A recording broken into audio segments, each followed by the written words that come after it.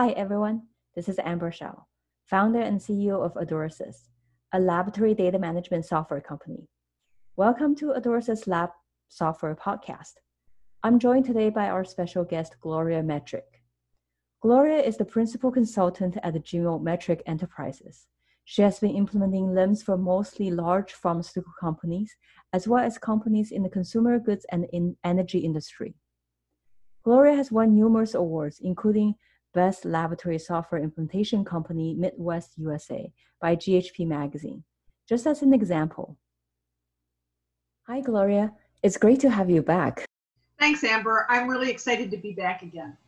According to the study, 70% of the IT project fail. And the reason behind the failure, of course, varies. However, the fact remains that the failure usually leads to huge waste of time and money, right? So the lab software implementations are no different. There are many aspects to consider, and there are many moving pieces to manage, so that makes the implementation a huge challenge. Have you come across any failure in implementing lab software like LIMS? Well, sure. So that statistic sounds about like our projects as well.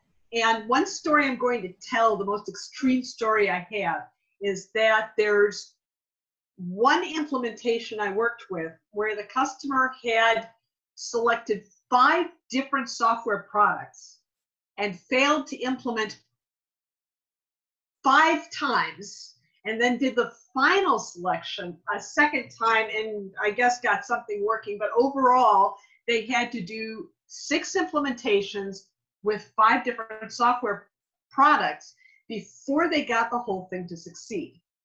Now, what's alarming about this story isn't just the number of times they did these selections and failed, but when I tell this story to other people, they always think they know who the customer was, and they're wrong, which means that there are a number of these stories out there, and that's what's really scary.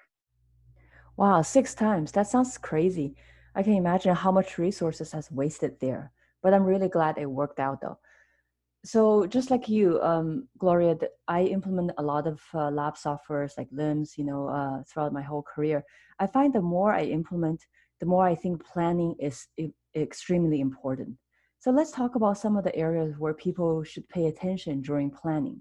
First of all, what are some of the common causes that you have seen that lead to failure? So the reason that's important to me is because I think knowing your pitfalls, and that's how you can try to avoid them during the planning. So some things that delay the project, for example, if you have the lack of the right resources, it's not good enough to just resource a project with a lot of resources. And this is a common issue with the big projects, is that groups will get lots and lots of people to work on the project, but they're not the right resources. And if you have a lack of the right resources, you can't be successful. A lack of leadership is another problem, and probably is the greatest percentage going back to support the 70% of IT projects that fail, because if you don't have good leadership, you're not going to have good decision making. Sometimes you'll lack a steering committee that will resolve important issues. You might lack the ability to force commitments to stick with the time and resources that were supposed to be on the project, or the ability to negotiate for these. Some more problems are enough, if you don't understand your needs. We had a podcast, you and I, about requirement gathering so that people would better understand what they need. If you don't understand what you need, you're not going to be successful in your project. So go back to our podcast on requirement gathering, and that should help you out.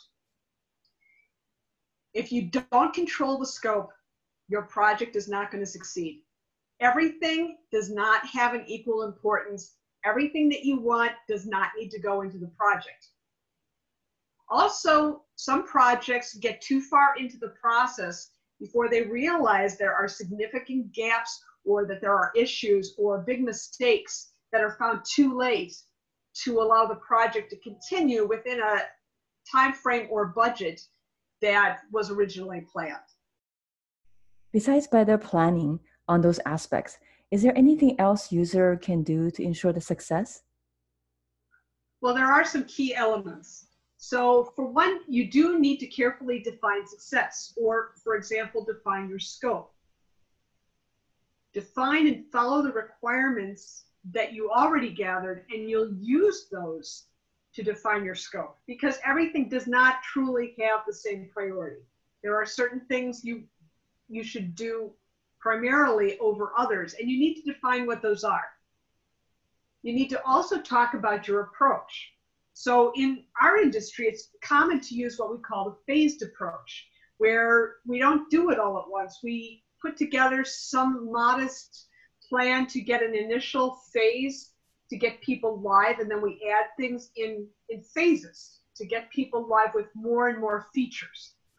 There's also a lot of collaboration that's required to do this. So it's common to demo and test often and to use it early so that we can uncover issues very early in the process.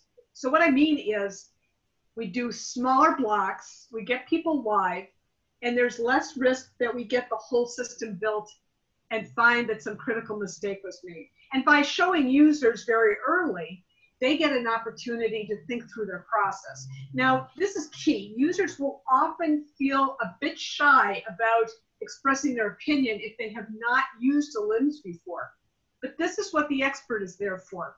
The expert's going to show the user something that they believe is going to work for the user's process.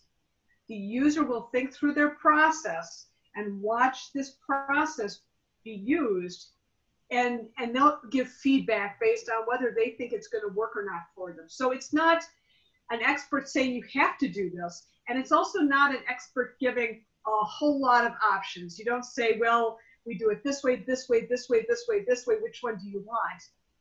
They come up with one, possibly two options, and you only come up with a second option if there's some critical piece that you have to make a decision on where you want to see it one way or another. It's also important to do good expectation management. And this goes back to the project. Once again, similar to scope and following requirements, expectation management is part of good project management. So you want to make sure that you tell people that what we're doing is we're meeting expectations. This is not about liking the system.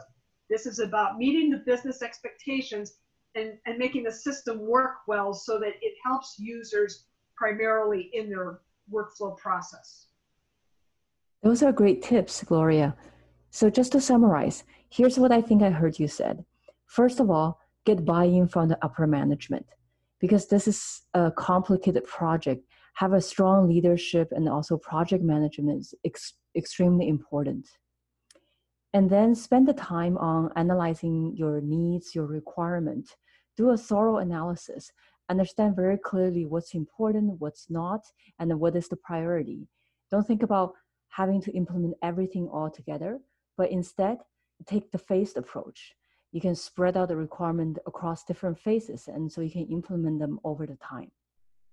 This is also a type of project where usually multiple parties involved from different teams. So great communication, collaboration, and strong teamwork is absolutely essential. Last but not least, set the right expectation. So thank you so much for sharing those tips, Gloria. Well, I'm glad you asked me to share with you, Amber. This is always fun to work with you on these tips.